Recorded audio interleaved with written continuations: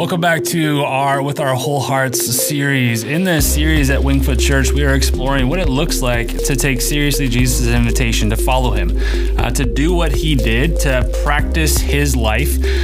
In doing so, we will discover the truth of who he is as our Lord, as our King, as our Savior, that will lead to a life of freedom and trust and wholeness, the life that God intends for us.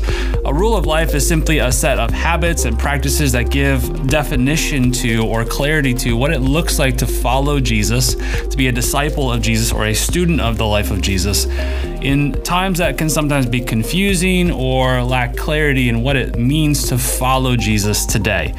And so this series is an invitation to look at your own life and say, how can I follow Jesus where I am? That Jesus intends for me to follow him in the everyday stuff of my life, my work life, my family life, my private life, my social life, all these aspects of my life. Jesus wants me to follow him in. And so how can I begin to integrate into my life the habits and the practices from the life of Jesus?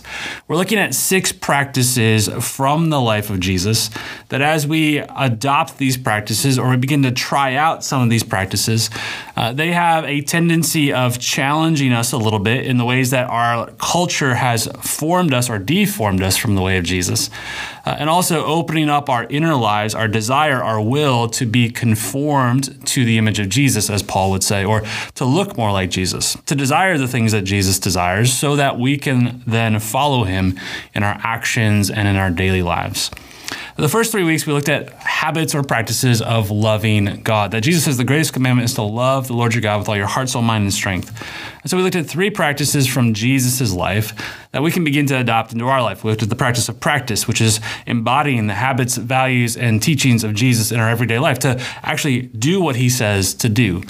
Week 2, we looked at the practice of prayer, of being with him, being attentive to him, and yielding our will and yielding control to his power and presence in our life. Last week, we looked at the practice of pace, of slowing down, of embracing healthy rhythms of rest and work, trusting that God's going to work and he's going to do what he wants to do, and he invites me to rest and to trust in him. Now, this past Sunday, we turned and started to look at loving our neighbor. Or as Jesus said, the greatest commandment also includes loving your neighbor as yourself. And we talked about the difficulty of this part of our rule of life, because loving God to some degree, at some level, is a little bit easier than loving my neighbor. Because my neighbor is a different person than me. Yes, God is God, and he is his own will and his own power and his own attributes. But it's easy to kind of keep that in a box if I want to pray when I want to, and to slow down when I want to, and to practice the spiritual disciplines when I want to. But when I love my neighbor, I am not in control. It's not always easy or comfortable. It gets awkward or difficult. And so we tend to make loving people kind of abstract. We say, I love people generally, but Jesus loved people specifically. Real people who were in front of him with their needs and their concerns and their questions.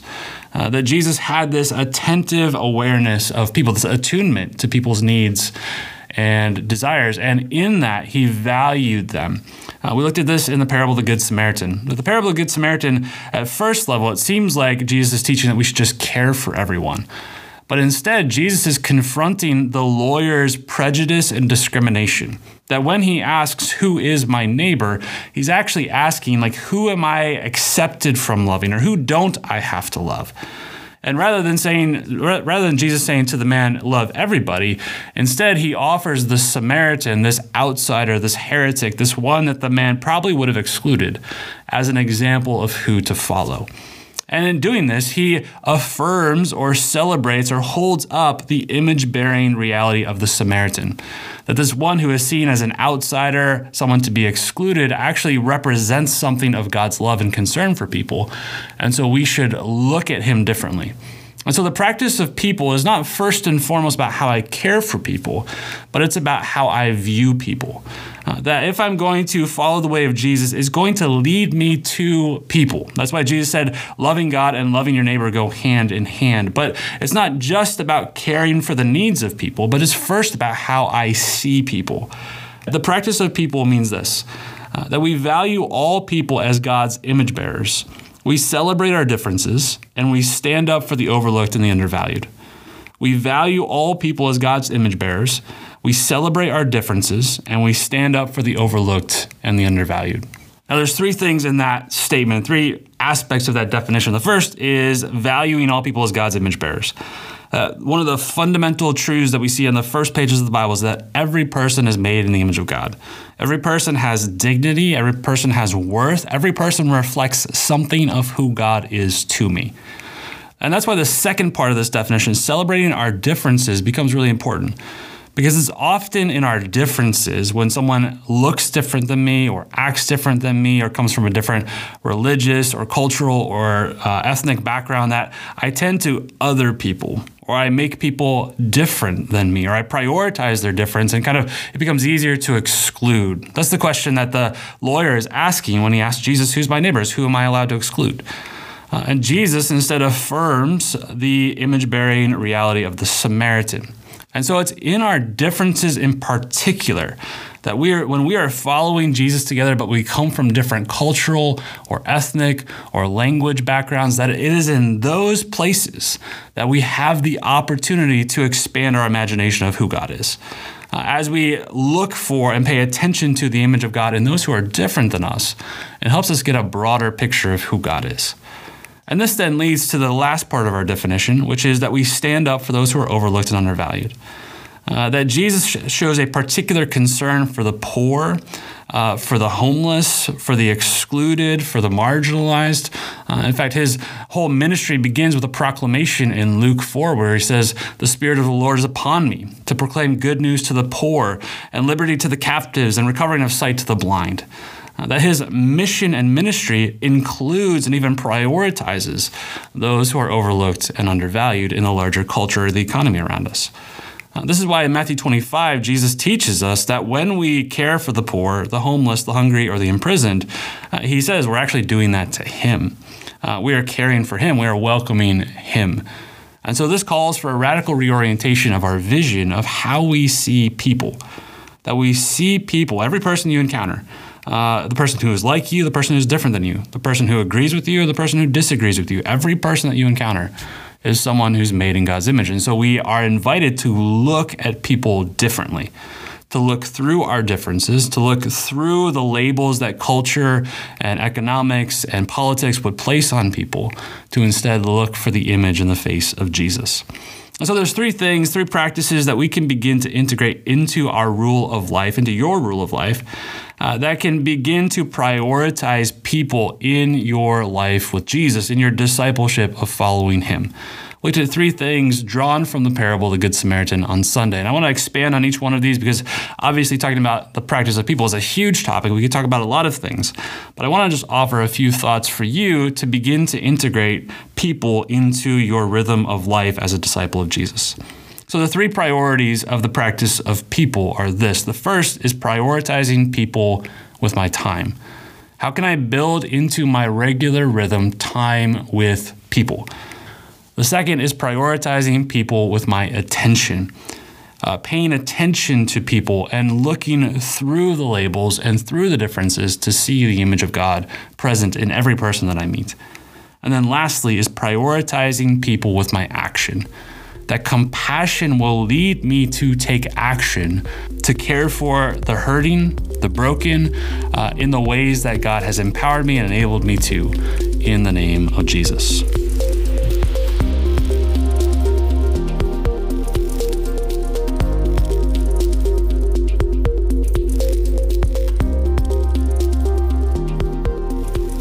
So let's dive in first to prioritizing people with our time. On Sunday, we talked about how relationships are inherently inefficient.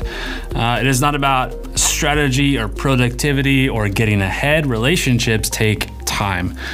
So if we're going to be disciples of Jesus, it will lead us to people and into community. And so how should we think about prioritizing people in our rhythm of life? As part of a rule of life, what kinds of relationships and habits should you have that can help you grow in your following of Jesus and loving your neighbor? Here at Wingfoot Church, we talk about this as our priority of whole life community.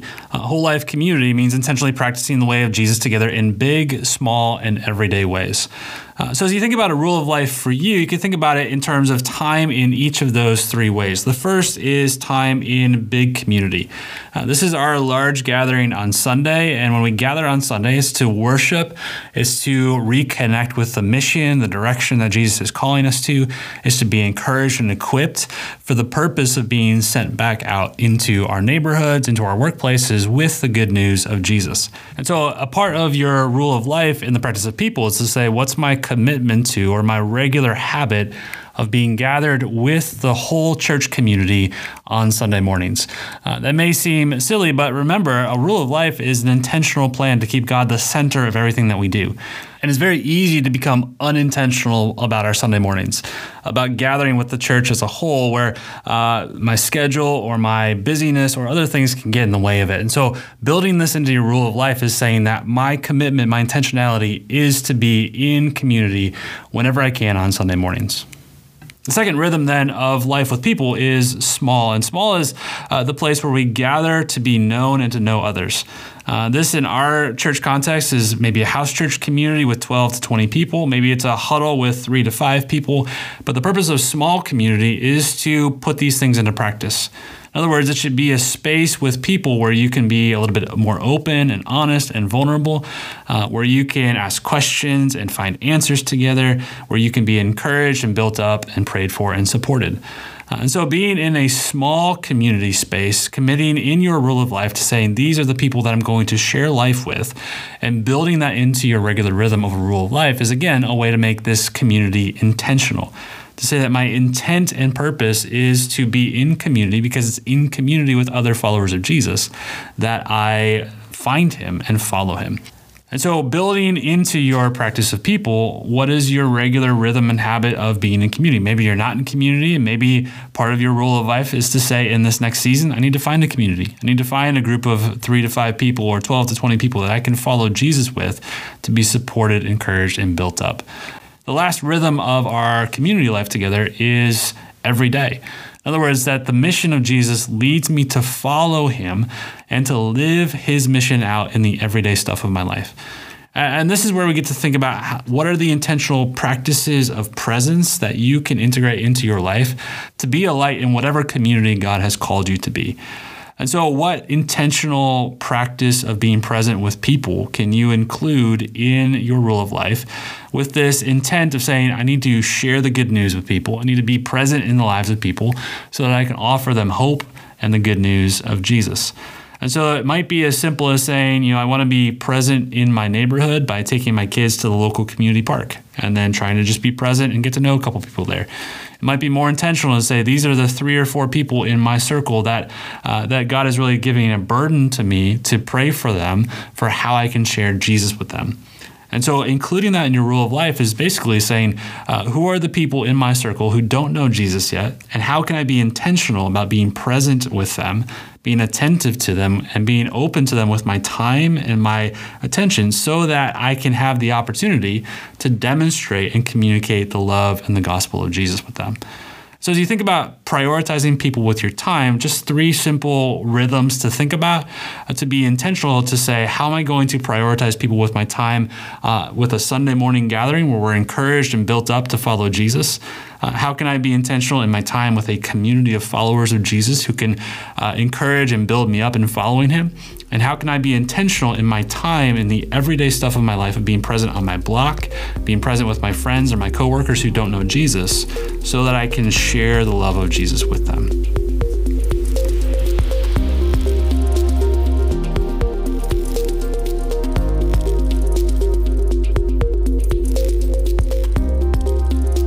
The second priority in the practice of people is the priority of our attention. Paying attention to real people when they are in front of us and being attentive to the messages and the things that I think about people in my mind, in my heart, and where those messages came from. That we see in the parable of the Good Samaritan that all 3 of the characters that Jesus introduced see the man who's hurt and beat up on the side of the road, but only one actually sees him. Only the Samaritan is moved to compassion, or this sense of being moved internally, this empathy for the condition of the man in front of him. The same word that's used for his empathy is the word that is used for Jesus whenever he heals people and his concern for people. That part of the work that we have to do in our world, which is always full of distractions, right? We live in kind of an attention economy where my phone and my social media are always trying to get my attention because attention is money. How can I cultivate a centered attention on people who are in front of me? And this is where a rule of life can be helpful, because remember, a rule of life is an intentional plan to keep God at the center of everything that you do, as Pete Scazzero says in his book, Emotionally Healthy Spirituality. That it's saying, how can I be intentional about my attention with people? And so part of this is, I think, discerning in your own life, what are the things that you need to say no to in order to pay better attention to people?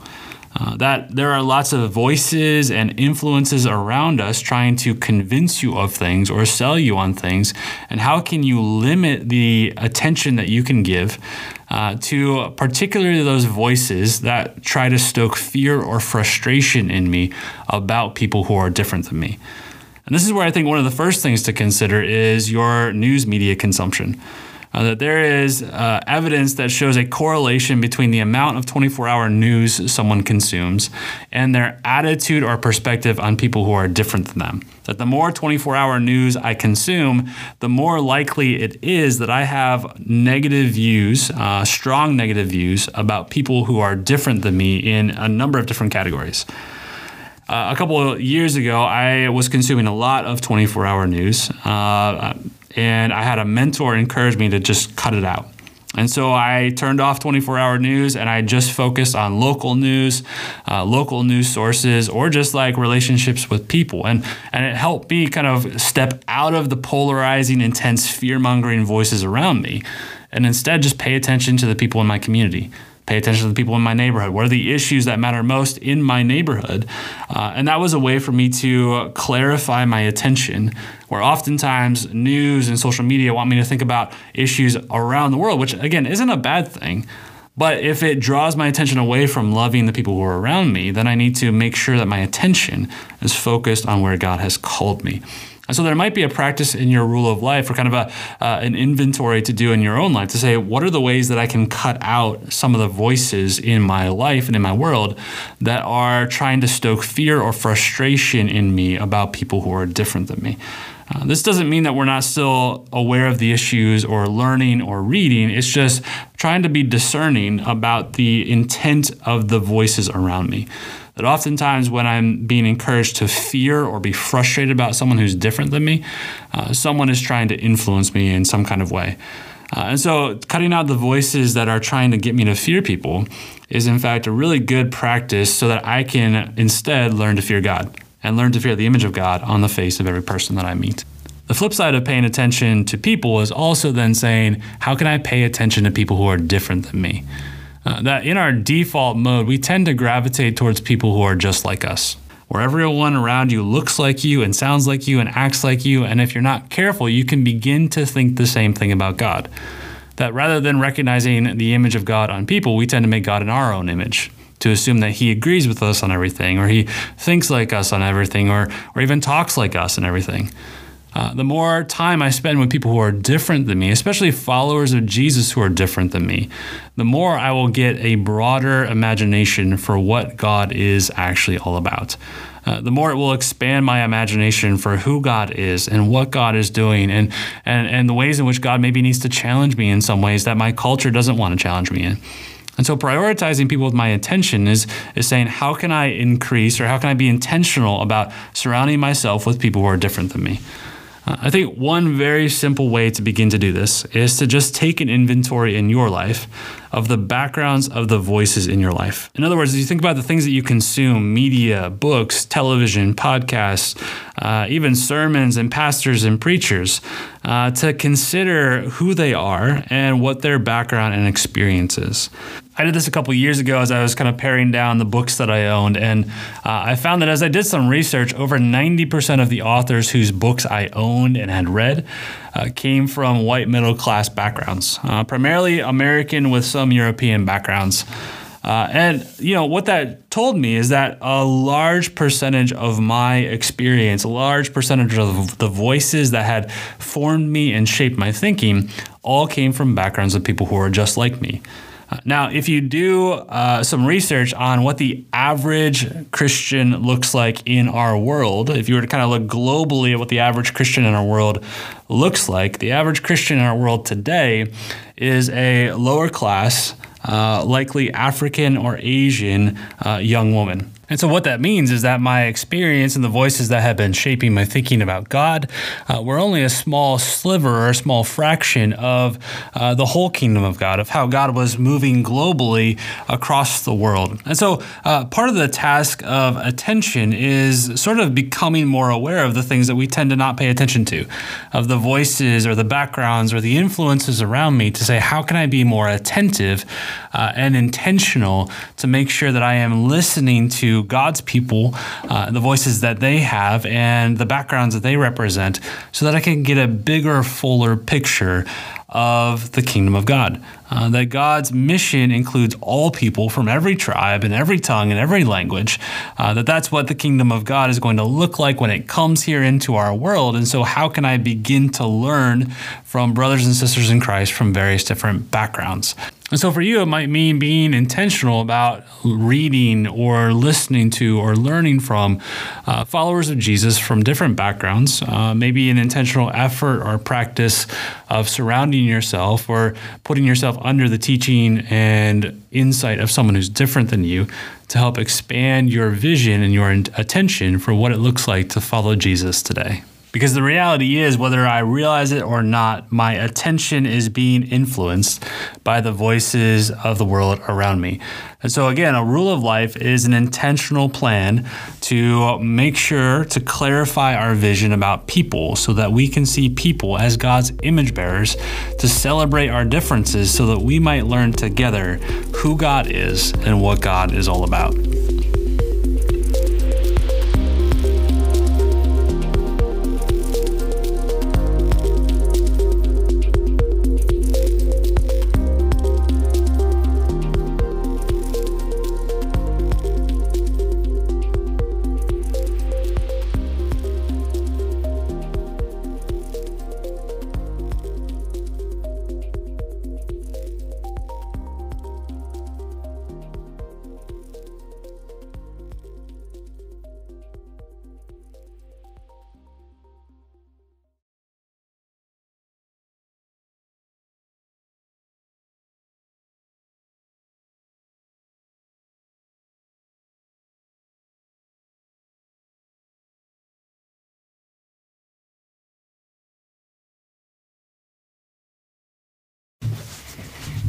The last priority in the practice of people is the priority of action. How can we take action to care for and be intentional about loving the people around us? The Good Samaritan sees the man in his condition. He feels this compassion or this empathy for him, but he doesn't stop there. He takes the step of acting, of doing what he can with the resources that he has to care for this man to the extent that he's able to. You'll notice as you read the parable, he does what he can, but then he also takes him to help to someone who can help him more, the innkeeper, while also making sure that his needs are met.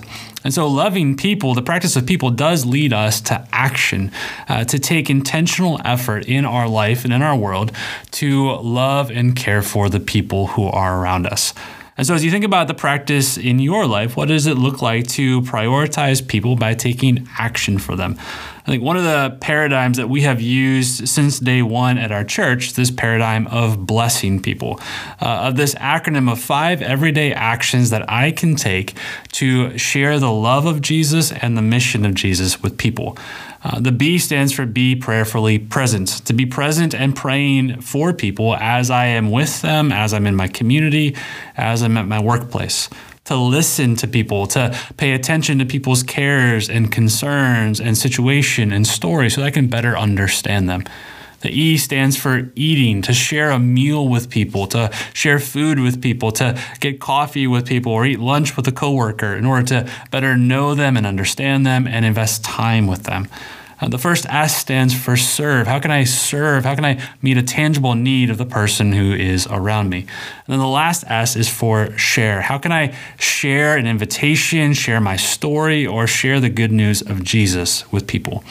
And so as you think about a rule of life, what regular intentional rhythm makes sense for you and your family or your current situation to be intentional about taking steps of love and compassion towards people around you, particularly people who are hurting or people who don't yet know Jesus?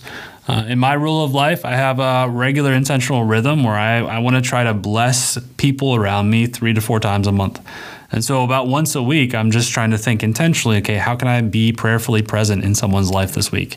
How can I prayer walk my neighborhood? How can I prayer walk near the school near my house? How can I listen to the questions and the concerns and the stories of people around me? How can I share a meal with someone or invite someone into a meal with friends and kind of allow that space to be a space where we get to know each other a little bit better? How can I serve? How can I meet a tangible need of someone in my neighborhood or someone in my community? Or how can I serve a local organization that's trying to make a difference in my neighborhood?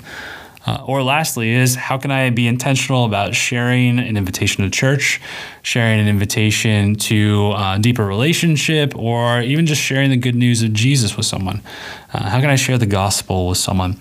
So a real simple way to begin incorporating this practice of loving people in your life and taking action to prioritize people is just that, to say, what regular rhythm of blessing other people do I need to incorporate into our family rule of life or into my rule of life so that I can be intentional about loving people and participating in the mission that Jesus has given us to offer hope and to offer the good news of Jesus to everyone that I meet.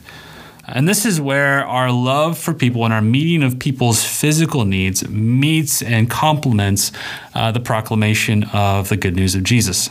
The parable of the Good Samaritan comes right on the heels of Jesus' disciples coming back to him after they were sent to preach the good news of the kingdom of God. That he sent them out to tell people about who he was and what he was doing. And on the very next moment, as they're kind of still in the celebration of this missionary journey, Jesus teaches this parable of the Good Samaritan. In other words, caring for and loving for and not excluding people from the mission of God. And so how we love people in our attention, in our time, and in our actions is a demonstration and even a complement and a crucial aspect of how we share the gospel with people. That if we want to know how to share the gospel with people, if we want to know how to share the good news of Jesus with people, that will come as we spend time with people, as we are attentive to people's needs and concerns, and as we are willing to meet people's everyday needs through regular rhythms of action and blessing. And so wherever you find yourself in this practice of people, maybe for you, you're starting to be able to identify that you need to be in community. You need to be more intentional about being surrounded by people so that you can be built up and encouraged. Maybe for you, a rule of life is say, I need to take the next step and I need to commit to a community. I need to ask a few people to surround me and to encourage me, to create a community around me where we can follow Jesus together. Maybe for you, it is taking inventory and becoming more aware of your biases and the messages that have been communicated to you that you've come to believe about people who are different than you. To instead repent of those things, to turn from those things, and to begin to grow your attentive awareness to God's image in the face of every person that you meet. Maybe for you, it's taking intentional steps to be present in people's lives, to pray for people, to listen to people, to offer your table and your cookouts to people, to serve people, and to share the good news of Jesus with people. Because bottom line, the way of Jesus tells us this, that we cannot love God and not love people.